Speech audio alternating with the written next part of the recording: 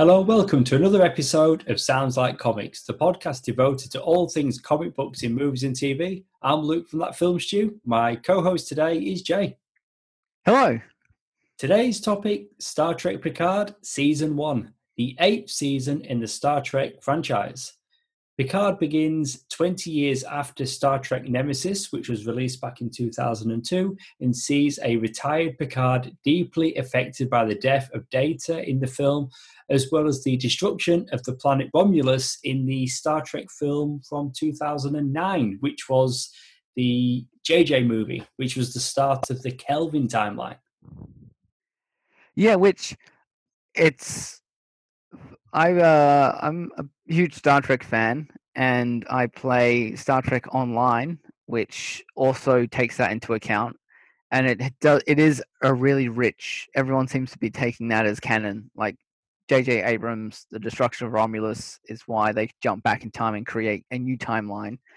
But the destruction of Romulus is stuck as canon. And that's the Star Trek we enter into and the massive change to the universe we face. It's so strange to me that they've kept that as canon. I love it. So they've just had the cake and eaten it. They've continued with the Prime timeline, but they've had those 3 movies with Chris Pine as Kirk, where it's off in its own little bubble. Yeah, and with Leonard Nimoy deceased now, that also takes care of Spock because he went back in time as well. He's missing, presumed dead, and it's a loose thread they don't have to address because the movie's already addressed it. So we're both Star Trek fans then. You mentioned playing online. I don't do that, but movies, all the TV series, I've always been a big Star Trek fan. And Next Generation is where it all started for me. I did Next Gen, and then it was the Kirk era movies, and then it just spiraled from there. Like I recently went back and revisited the DS9 pilot. Still holds up. That was really good. So I'm looking at watching more Trek, and just having Picard back on TV is something I never thought I would ever see. And after finishing that first season, I just had to go and see more. So I picked up Generations, First Contact on Blu-ray, and I'm getting back into the next gen era. What was Star Trek for you? What got you into Star Trek? It was also Next Generation. That was what was on TV when I was in primary school, old enough to be paying attention to, hey, what's this thing? But it's the sort of thing I caught the odd episode of. I didn't watch religiously, but it's still my touchstone of when I think of Star Trek, I think of Next Gen. The one I watched the most growing up was Voyager because they did the prime time pilot on TV. It allowed me to get in really easily, and I watched that until the season 1 finished, and somewhere in season 2 they moved the time slot and I lost it. But I've gone back and rewatched everything. I've watched all of Star Trek, starting with the original series from the 60s. I've done all of Next Gen. Then I did Voyager. Then I went back and watched DS9, and I watched Enterprise. I've watched all of Discovery, all of the shorts, and of course Star Trek Picard, all the films. I've read novels. I've done the online video game. I have done all of it. Wow. I mean, I knew you as a Star Trek fan, but I didn't realize to quite this extent. I mean, we've done an episode on Discovery season 1 and 2, and even then, I didn't get how big of a Star Trek fan you are. Wow. DS9 Yeah. was the Star Trek show that I remember watching prime time weekly. And then, of course, we moved on to Voyager, and that's the one that I didn't always enjoy. Yeah, with Voyager, um, Voyager came around. We had Next Gen, and then in season 5, or towards the end of season 5, into season 6 of Next Gen, they launched DS9. Then they ran at the same time for 2 seasons, and then when Next Gen finished, the next season they launched Voyager, which was season 3 or 4 of DS9. I think it was season 3 because they launched from DS9. But by the time they launched that, they had been doing Star Trek for a decade, without break, and they were really into the swing of it. They had changed it up a little bit with DS9, but with Voyager, it was they had continued with DS9's idea of doing a serialized the more modern TV format of here's a story we're telling continuously. You kind of it's a little episodic, but they're moving somewhere. They're moving to an end point, and little bits that they drop each episode make it more fulfilling. Which was until Enterprise that they really got really involved in that in Star Trek, because Star Trek's always been episodic until Star Trek Picard. Star Trek Picard, I find, is the least episodic Star Trek series I've ever seen. You brought us back to Picard, and I'm going to thank you for that, Jay. And I think we need to stay here now because I could just spend the rest of the night just talking Star Trek in general and the many other Star Trek series. But let's stay on Picard. The series was first rumored in June 2018 when Alex Kurtzman began his expansion. And this is the work he was doing around Star Trek Discovery, CBS All Access, and he was working on building Star Trek back up on TV, because you mentioned all those years, whether it was DS9, Voyager, Enterprise, that we had all this new Trek, and then so much time passed and we had none, and then we got Discovery. So Kurtzman was really working hard to build something up. He'd gone to Patrick Stewart about this project, and he turned him down quite a few times. I mean, he'd not played the character since Nemesis, so he really needed Kurtzman to present him with a reason why he would come back to this character all these years later. Unfortunately for us, he did convince him. Yeah, absolutely. And we do know they have signed up for 3 seasons right off the bat, which is great because they know they don't have to rush. They've got 3 full seasons. They're not going to end it in a weird point that is never going to get resolved because they know what they've got to go with. And I found that confidence in the season seems to have paid off. I mean, we both love Discovery season 1 and 2, which I found they've gone from strength to strength. But this is dealing with everyone's, like, a lot of current fans' main version. Their head canon of Trek. It's next gen. You're Picard. They can't be more Star Trek than that. We will get to the finale, of course we will. I still don't know how I feel about it. The character of Picard had a dark cloud over him throughout this entire season. We knew that he had bad health, but you've said it already. Like, we knew going into this, they were going to do a season 2. They were going to do a season 3. So I didn't fully feel that, do you know what I mean, that there were going to be any real consequences. I had a feeling that he was going to be okay. I had one worry that Picard was going to die, and then we'd get like the situation we had with the young Tom Hardy in Nemesis, and I thought we were going to get a young Picard in these other seasons, season 2 and season 3. Of course, that never came to pass, but I did worry that Patrick Stewart was going to leave and be replaced. But the fact that we knew we were going to get more, I never really felt like when he was, he was in pain and his health was deteriorating. We knew there were going to be more Picard. I mean, this is the first time we've had a Trek show where the character's name is in the title. Yeah, absolutely. He needs to be around. Yeah, it's his show, like the character's show. So, like I said, there was a lot of online speculation as well that they're going to somehow find a way to maybe consciousness transfer Picard into a different body and then have another actor take over in a Like Doctor Who-esque. Yeah, absolutely. Who, he's already played him. It's an easy enough shift to make. But it did leave that that feeling like it was the character in some fashion was like invincible, knowing there were 3 seasons spoiled off the bat.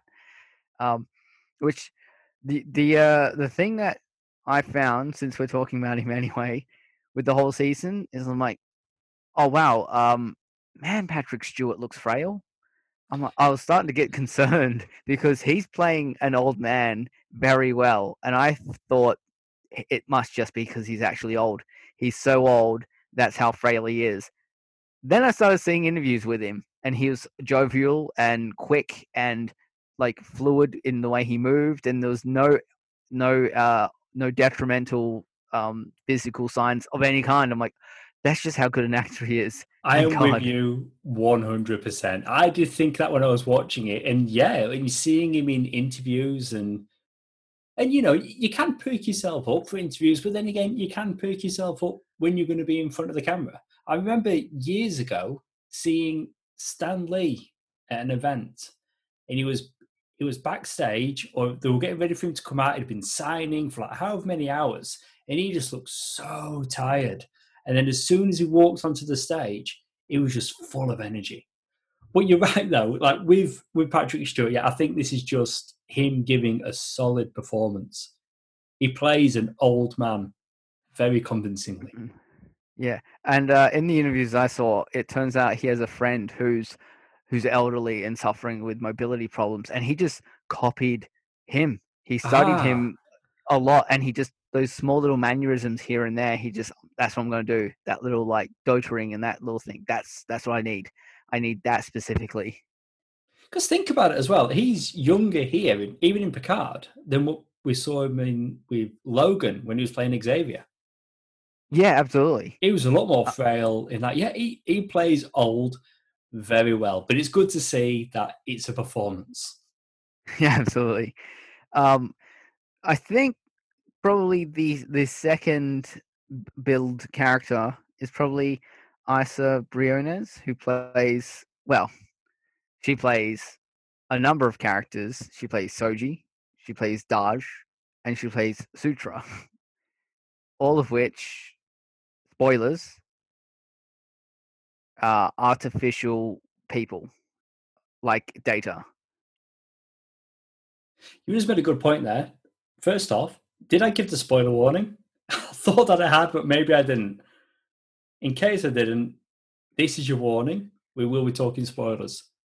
We've probably spoiled some things already. Maybe I did. I'll have to go back and listen to the edit. But you're right. Yeah, she's playing multiple characters. Yeah, which I thought she did a really great job as well. Each character did have a different personality, a different in the way they moved, an urgency, and she's phenomenal. I have don't recall seeing her anything beforehand before watching this show, and sure enough, looking at her IMDb page, I've not watched any of these things. It's only a handful of things. Uh, Mostly, I think, as a younger actress. But yeah, she does a phenomenal job.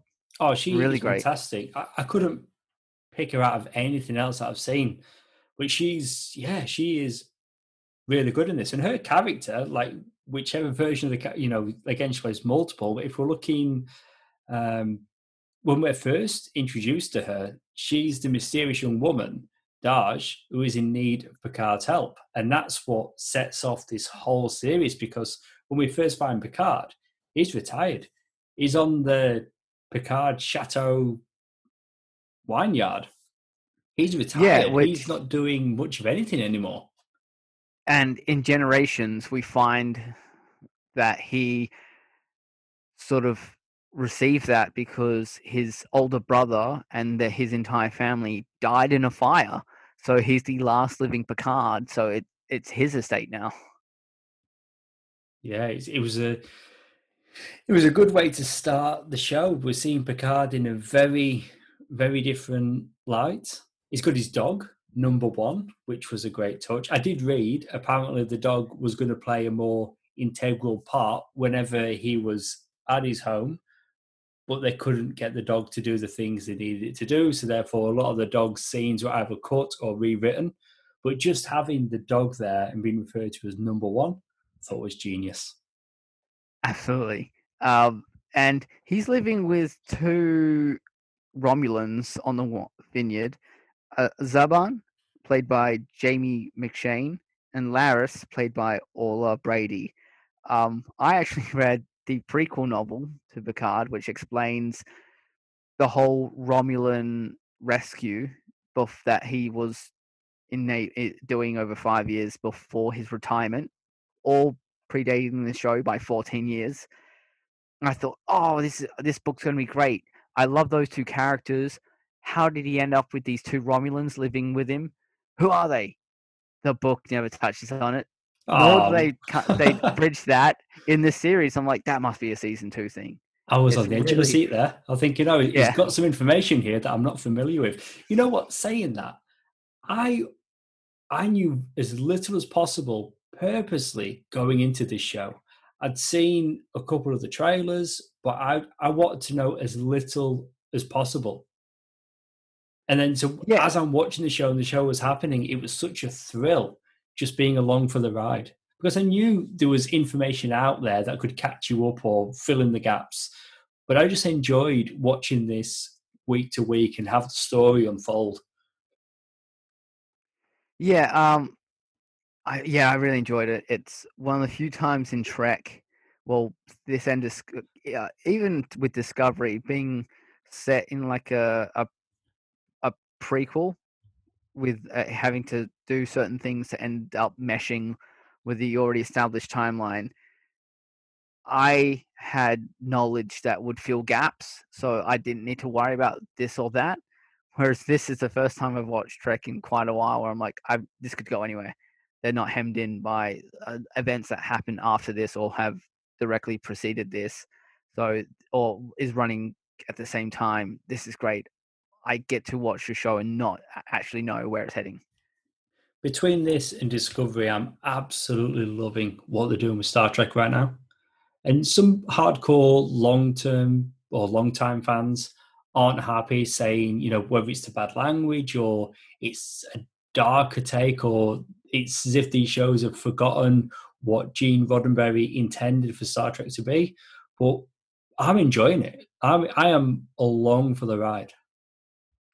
I'm the same, and I understand. I mean, they're talking. Star Trek's always been about hope primarily, especially in the future. But we start off the show, episode 1, with a Picard who spent 14 years disgusted at what the Federation he believed in so strongly have decayed. They turned their backs on someone they swore that they would help, which is the Romulans. They didn't do what the Federation said and help without strings attached.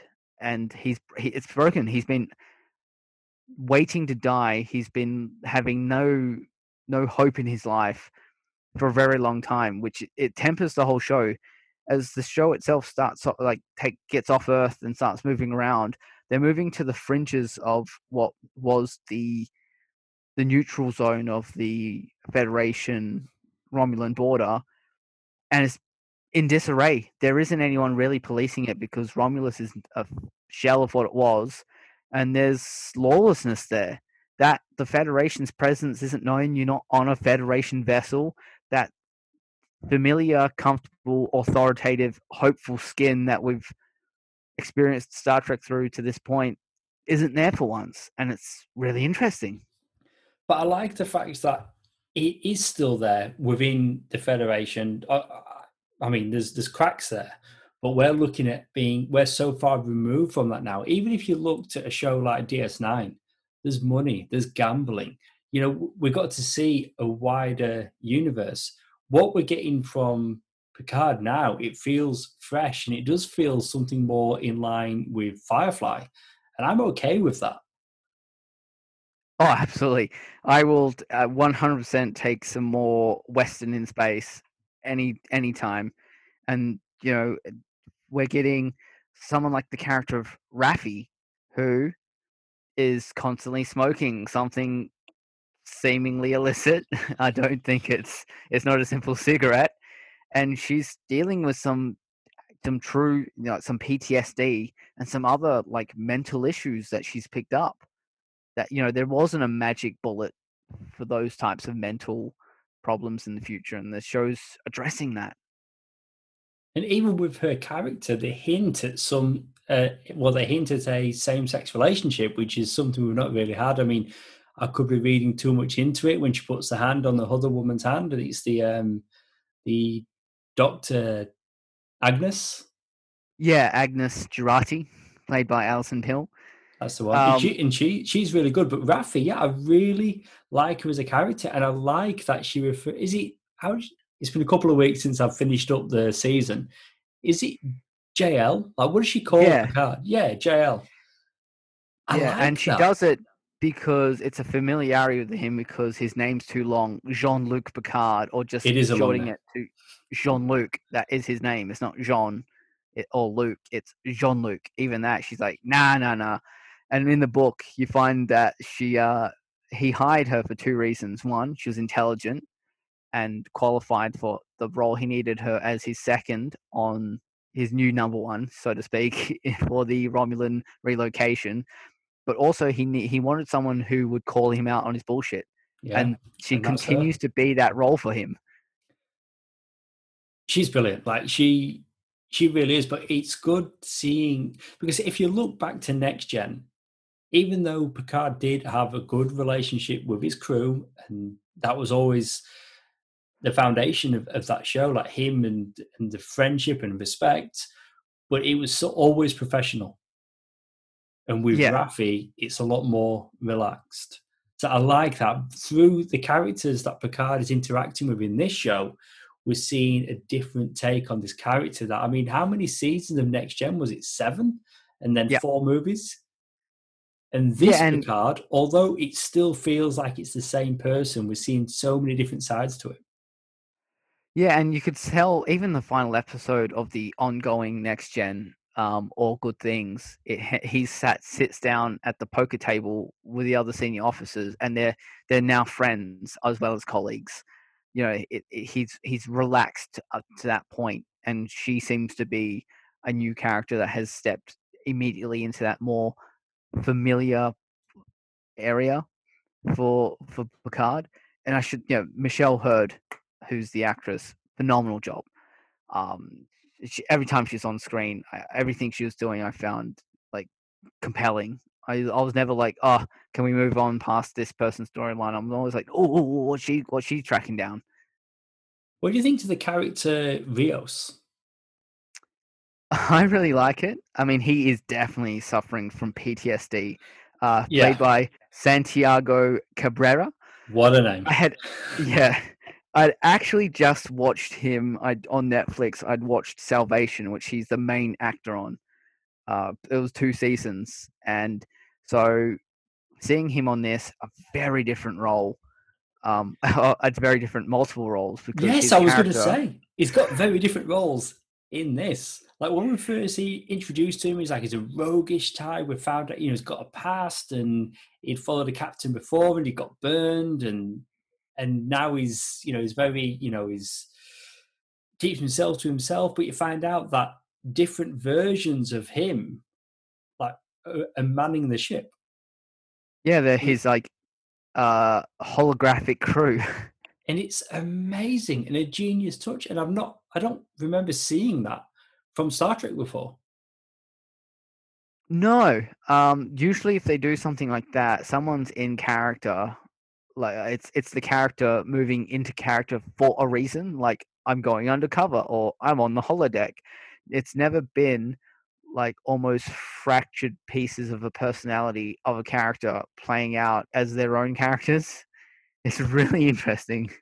I think Rios as a character is interesting by himself, but then when you start seeing the different holograms, yeah, like it really like heightened that character for me. Yeah, and all of them are so unique. And the You have fact that the he's even irritated by some of them, which I really enjoyed. yeah, like he's haunted himself. Um, there's a line as well of like, oh, they when I got the ship, it scanned my mind for the EMH, and I copied him. It wasn't intentional. And Raffi's like, yeah. That's what he says, but he always had the option to delete back to default, and he didn't. he chose not to. It's good company. Yep. Yeah, you can't bullshit yourself. This brings us to the foils for the show. The main one being Narek, played by Harry Treadaway, who, for the first 2 episodes, I was staring at his face like, I know I've seen this actor somewhere before. And then finally it struck me right between the eyes. I'm like, he played Dr. Frankenstein on Penny Dreadful. I didn't stick with that show, and I think I made a mistake by not sticking with it. But okay, so he's done something big before this then. Yeah, and he's phenomenal. I mean, the good thing about Romulans being the fact that they're like an offshoot of uh, Vulcans is they're like the opposite, where Vulcans suppress their emotion and their passion. Romulans sort of embraced it, and we've gotten more from the Romulans on this show than I think we've had in any series, including Next Gen, which did so much lore building on them in general. But the him using seduction and friendship to his whole job is finding the artificial beings homeworld so they can kill him off. His sister Narissa, played by Peyton List, she initially tried with Soji and failed on Earth. Sorry, on Daj on Earth and failed. So he's with Soji and he's doing a better job because he's taking his time and getting into her head and getting her to trust him and just starting to peel back the layers. And he's really good. He's got big emotive eyes. You know, you believe the emotion he's portraying. Like, even by the end of the show, you're like, I think he actually genuinely cares for her, but he's still driven by his purpose. Yeah, he's an interesting one, isn't he? Because I mean, maybe it's the beard, but he looks different to any other Romulan I've ever seen. So there's just something about, I think, because he's trying to seduce her, but even that as a tactic isn't very Star Trek, is it? It feels very different, but it's Yeah, working. and he doesn't have a Romulan hairstyle. No, He's that's a good dressing, point. Yes. yeah, he's dressing in like a jacket and stuff rather than the typical garb that we're used to seeing. Um, and it all works to make him more interesting. Where you're like, oh, he's not stuffy like the rest of them. So you're immediately intrigued of like, oh, let's see where this goes. You know what, though? A friend of mine did point out, and she had a legitimate question: what happened to him at the end of the season? And I honestly cannot tell you. What He's happened to alive. him? I knew he was He alive, but helped did he? him. Right, but did he run away? I don't recall seeing him on the bridge of the La Serena, He the ship wasn't. that. He wasn't with the good guys. So he's No. gone away elsewhere, but we know that he's out there, and I'm glad that he's out there because, as you say, a really interesting character.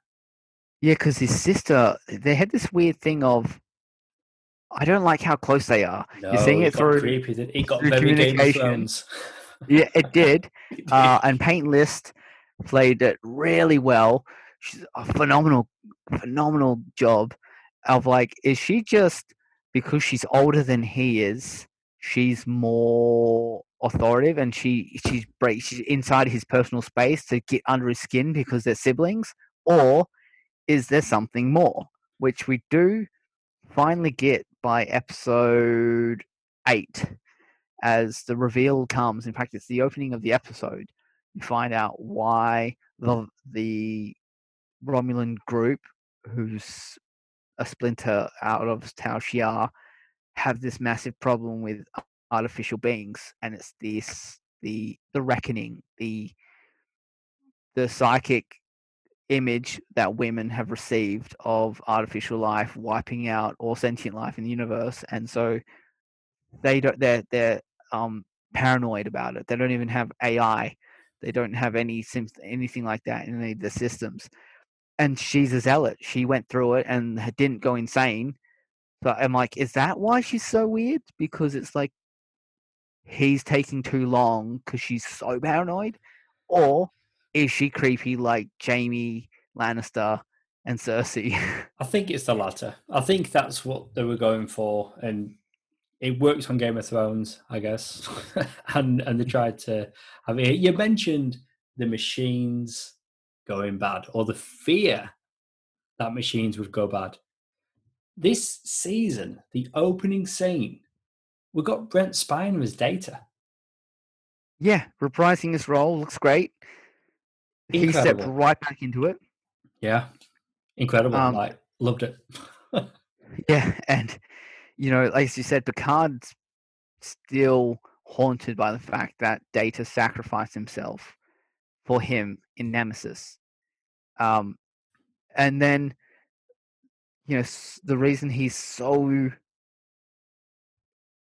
determined to save Soji is because she looks exactly like a painting by Data, which he called Daughter. Mm-hmm. Yep. And sure enough, during the course of the series, he comes onto a planet where there's Will Riker, and one of the things he notes with Soji is like, she's an android. I recognize that head tilt anywhere. Yes. So good. So good. I mean, listen, as a whole, there's so much to enjoy in the first season of Picard, but just adding next gen actors and characters to this just makes a really good show even better. And yeah, we've got William T. Riker, a pizza oven, and I couldn't be happier. Yeah, and he knows Jean-Luc so well that he just cuts through all the stuff without him having to say anything. He's like, "You said cloaking tech. That means Romulans. Yes. You're outside. You don't want to help." And you get there he is, married with his wife, Deanna Troi, and they're dealing with a very heavy thing themselves, the death of a child that they're haunted by. Yeah, this whole season is so layered. And, I enjoy the next gen movies. I do. And after watching this season and with having the Borg cube in this, First Contacts especially, I want to go back out and rewatch. I do enjoy those movies, the big explosive spectacles. What I've always loved about Star Trek on TV is the time that they spend on characters. And we're getting so much, the limited time really we spend on the planet with Riker and Troi. We get so much added backstory to those characters the years since we've seen them last. And they've got the daughter. We're getting so much character. Yeah, and both actors, Jonathan Frakes and Marina Sirtis, step right back into it like they never left. It's incredible. He's so good. And Jonathan Frakes, of course, known very much for his directing, and he directed episode 4 and 5. I did too. 2 phenomenal episodes. Because for the first few episodes, episode 1, 2, and 3 were all directed by Hanelle Culpepper to establish the show. Then Jonathan Frakes did 2 back-to-back, and then the rest of the episodes were directed by other people who would do 1 and then come back, or do 2. And they tried to keep them doing like a whole piece themselves. So if they're like one was doing 7 of 9 story, they did those 2 episodes which really featured heavily 7 of 9. And then another director would do the stuff with Narek and what he was up to in the following Soji and that sort of stuff. And that kind of consistent storytelling behind the camera, I think, really helped the season. I didn't know that, but hearing you say that does make sense, and I like that as well. So Will Riker, I felt as though it was enough.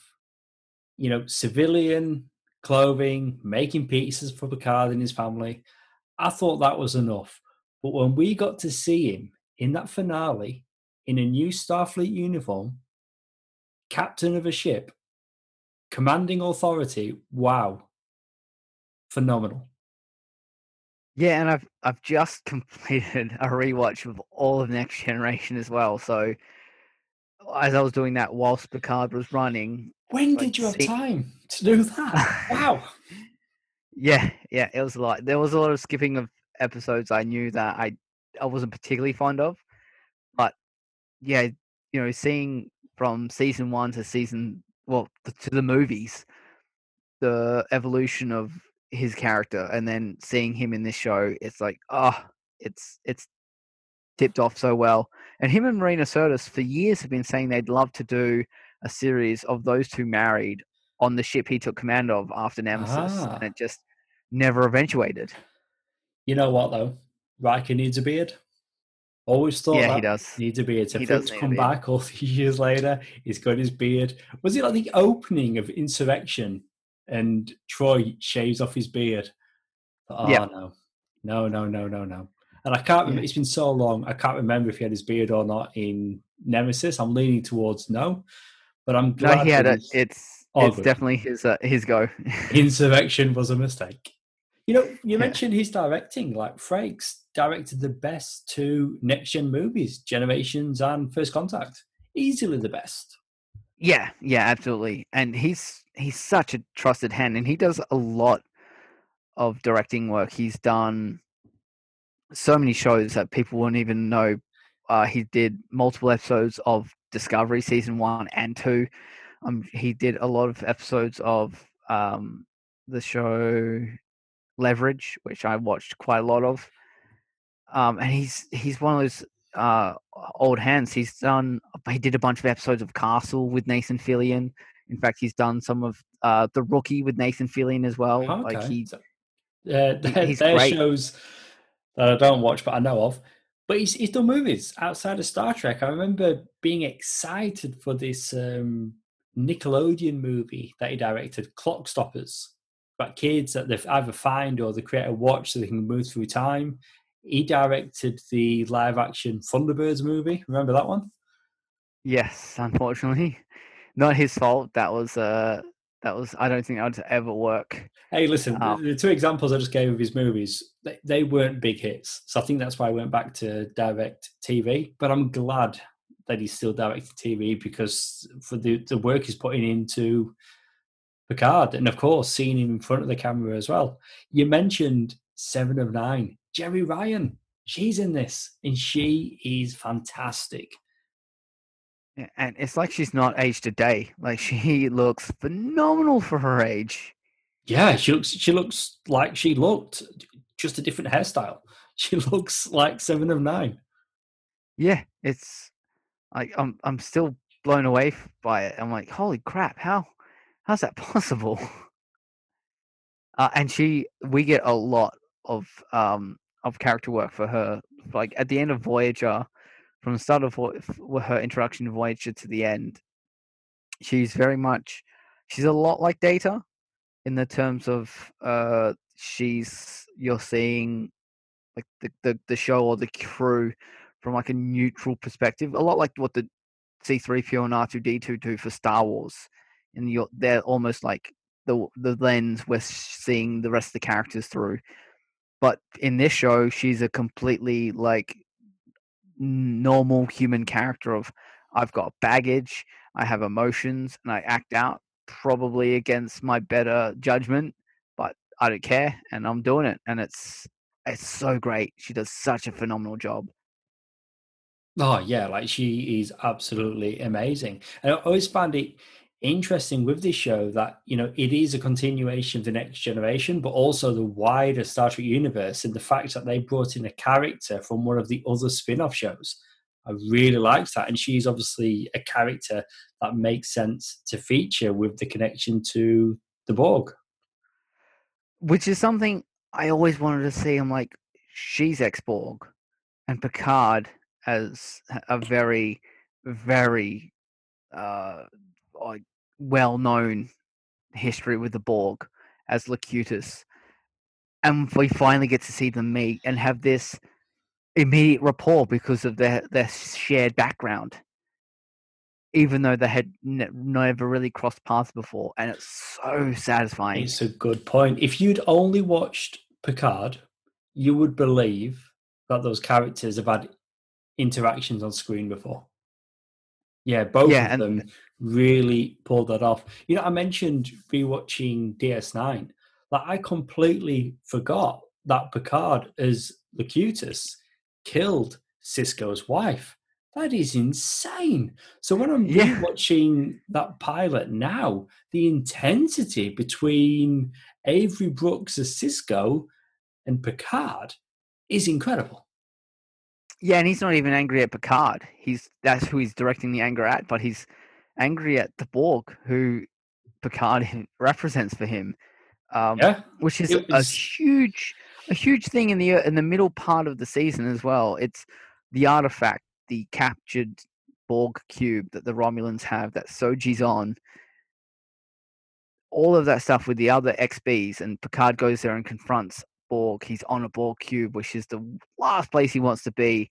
And who helps him through it? Who lets him see the light of all of this? The character Hugh from I, Borg. Played by the same actor, Jonathan Del Arco. And how incredible is it? 30 years later, and here they are again. It's so well done. And the scenes with him on the Borg cube, and initially with Soji, and then with Picard, and then when everything goes to hell and Seven of Nine turns up on there to interact with someone who we've not touched on yet, Elnor, the Vashti, the Romulan who speaks like open. Every action, every emotion is open and it's honest and upfront instead of all the secrecy that Romulans are genuinely affiliated with. And I'm like, oh, those are some like I got chills when Seven of Nine hooks into the Borg cube to take over.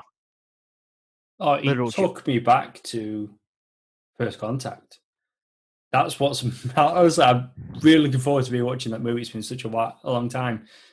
But yeah, just anything with the Borg. Just wanting to go back and watch more Star Trek content that features the Borg. I've always found them very interesting and creepy. Yeah, and they're the perfect enemy because as you lose people, they gain them, and it's the unstoppable. They adapt to everything you do. They consume and they work. They don't just kill you. They take away all of your like self identity, and by doing so, they have all the knowledge you have that they can turn against everyone else you know. I'm like, oh, such a terrifying concept rendered on screen. Such a great idea. So we've talked the new characters, returning characters. Something that I've always found really interesting with Star Trek is the costumes. Like the design, like when they did the JJ movies, well, I know he did the first one, but starting the Kelvin timeline, they went back and did a modernized version of what we got with Kirk. But then if you look at the Kirk movies, they've got that burgundy, more formal looking costume. And then we've got to Yeah, very next gen. military. Yeah, and then we get to next gen, and they've got it's like lycra, isn't it? It's like skin tight. They moved away from that. They had the color, so it was across the chest, and the color is on the shoulders. We got to what was it, First Contact, and that's when they got the navy blue or grey padding on the shoulders, and the color to signal the position or the status was the turtleneck underneath. Yeah.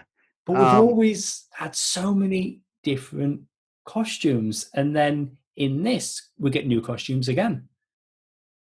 yeah, they're updated again the formals where it's almost all black and just across the shoulders again is the color to signal uh rank and area, whether it's science, engineering, or tactical or command, as it's also known. And they're great. They look official. They have pleasing lines, nothing too distracting, but they don't look like, oh, there's a onesie I just took off the rack. It looks They look good. tailored. Yeah, for me, it was seeing Riker on the ship in the uniform. Yes, I like it. But my favourite, in case you're wondering, my favourite Star Trek uniform is the one that we got in First Contact, that we then Yeah, got same. in DS9 as well. I just love that design where it's like a grey, isn't it? Like a grey, Yeah, or like a that's the neutral one. color. Like quilted, like uh, to break up the solid, and it looks like something you'd expect someone in space to wear. It looks functional. It doesn't look. It looks. You can immediately tell who they are, but it doesn't look military in an intimidating way. but in a reassuring, clean way. I mean, we even see Picard wearing the classic like next gen uniform earlier on when he's first having that dream and he sees Data. Like he's dressed in his Starfleet uniform, which was fantastic because for the most part he's not going to be wearing that. But there's times where you will see him wearing that, which I did really, really enjoy. Yeah, and I'm so used to it. Like I've spent so many years watching those episodes with those costumes, It's and funny, all isn't of it? them. It's funny with Patrick Stewart in the role of Picard. I remember years before there was talks of doing an X-Men movie, people were saying that Patrick Stewart would be perfect for Xavier. And of course he was, and he played Xavier for a number of years. But now, all these years later, he's gone back to Picard and you don't see Xavier. You just see Picard again. Yeah, absolutely. Um, and all the design on Star Trek's always so well put together. You have the costumes of Starfleet, you see the costumes of whoever it is they're facing, whether it's the makeup effects on things like the Borg or the other aliens they come across. It's the costumes and the people around him who they're not officials around him on the crew of the La Serena. They're kind of in some, like, I guess what would be casual wear in the future, and it looks. I could see someone wearing a jacket like that on the street now, especially Seven of Nine. It's basically an olive t-shirt, jeans, and a jacket. I'm like, functional, timeless. It just works, doesn't it? We talked about it on our episode we did on Firefly, where Jane especially looked as though he'd been shopping at Top Man, or Yeah, Maya here in Australia. Like he looked like he'd just gone to a fashion store and he was wearing something modern. But what we're getting here, it does. It works. I mean, we can talk fashion more if you like, or we can move on to like the tone you show, the special effects. yeah, and the effects here are just like Discovery. They've continued with that film quality level of special effects, which you again. I'm always surprised these days when I see this sort of level of finish on a TV series, which I probably shouldn't because it's becoming fairly commonplace on It prestige is. format shows. It's almost a new norm, isn't it? It's like it's what TV looks like now. But tonally, if you've seen Discovery, we're getting more of that here, which I think is a good thing. And yeah, special effects, it is like watching a movie. Yeah, the lighting, the camera work, the interesting cuts, the way they set up one scene to go to the next, and you always know from how it's shot where the story's moved to. Like, oh, we moved to that side. It's not just the characters and the location, but it's even the framing of the shots, and that all helps to reiterate the tone where Picard's tone is, where Soji's tone is, where the Romulans' tone is, and where anyone else they come along with. And modern Star Trek, it seems to be, which is what it's always supposed to be doing. It's telling stories set in a future sci-fi universe about the human condition and things that we're facing now. But because we're in a more gray area now in terms of our culture, these are the stories that they have to reflect on in terms of same-sex couples and broken homes and foreign policy and how we interact with other cultures and how it's not always smooth. In fact, it can sometimes rarely be smooth, and that's what we get in this show. And it's why Picard, over the course of the season, he's like a laser focused on like just the right thing. Of no, I'm helping this girl because it's the right thing to do. I'm helping I helped the Romulans because it was the right thing to do. I'm helping artificial life because it's the right thing to do. There is no gray area there. If everyone just did what was the right thing to do, we'd all be much better off. And in the end, still feel like that is the tone that they eventually strike again with Star Trek. They take the long way. It does feel for the most part like 10 chapters of a film cut into a TV show, but especially the ending. It didn't go for the big action finale like we had for the final 2 episodes of Discovery season 2. It was a very Star Trek Next Gen finish without a firefight. It was diplomacy that won the day. Okay, we're there then. The finish. Picard is unwell. We've known this to the point where he's going to die. Brent Spiner in this show is not just playing Data, he's also playing the son of Data's creator, Dr. Song. Yep. And what they do is they move Picard's consciousness into a machine. Essentially, an artificial body. And they make a point of saying that this machine will age at the same rate that you would have aged. So you're not going to be immortal, but you will be a machine. I guess the whole season, what it was really about is that what is real, what is alive, and machines or not, like they've got dreams, emotions, and essentially they are alive. But then we're left with Picard, no longer human, now a machine. I don't know, Jay. I don't know how I feel. Love the season, but moving forward, Picard's going to be a machine. They do make a point to say that he has none of the augmentation, so none of the speed or the physical strength. So he won't be able to suddenly like punch through walls or lift heavy objects or anything like that. Good. He doesn't have the it's still his brain power. He can't suddenly calculate things at the speed of which Data used to. But yeah, he is a machine. It does raise new things. Is he susceptible to radiation or viruses like he was previously, or does he have the same immunity Data would? I guess that's something we'll have to find out come season 2. It's just not where I thought this show was going to go. It reminds me of in the show Agents of S.H.I.E.L.D. I can't remember when, but at some point Coulson gets one of his hands cut off. Yeah. And they replace it with a robot hand and he just wears a glove. So often you just forget. Like you wouldn't really know. So it just seems like something that they've added something that you can't really see. But again, I think it's to make a point of what the whole season has really been about.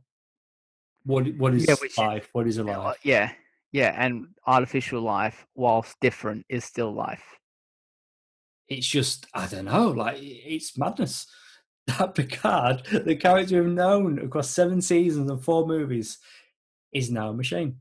It changes things. Yeah. It does change things, but I guess we need to wait for those other seasons to find out in what way maybe it's going to change things. And we just want to give a quick shout out to the composer. It's Jeff Russo, who did Discovery, who works on this. And they've also credited Alexander Courage, who did the original series score, and Jerry Goldsmith. They've credited him as the motion picture, but that's also the theme that The Next Generation used.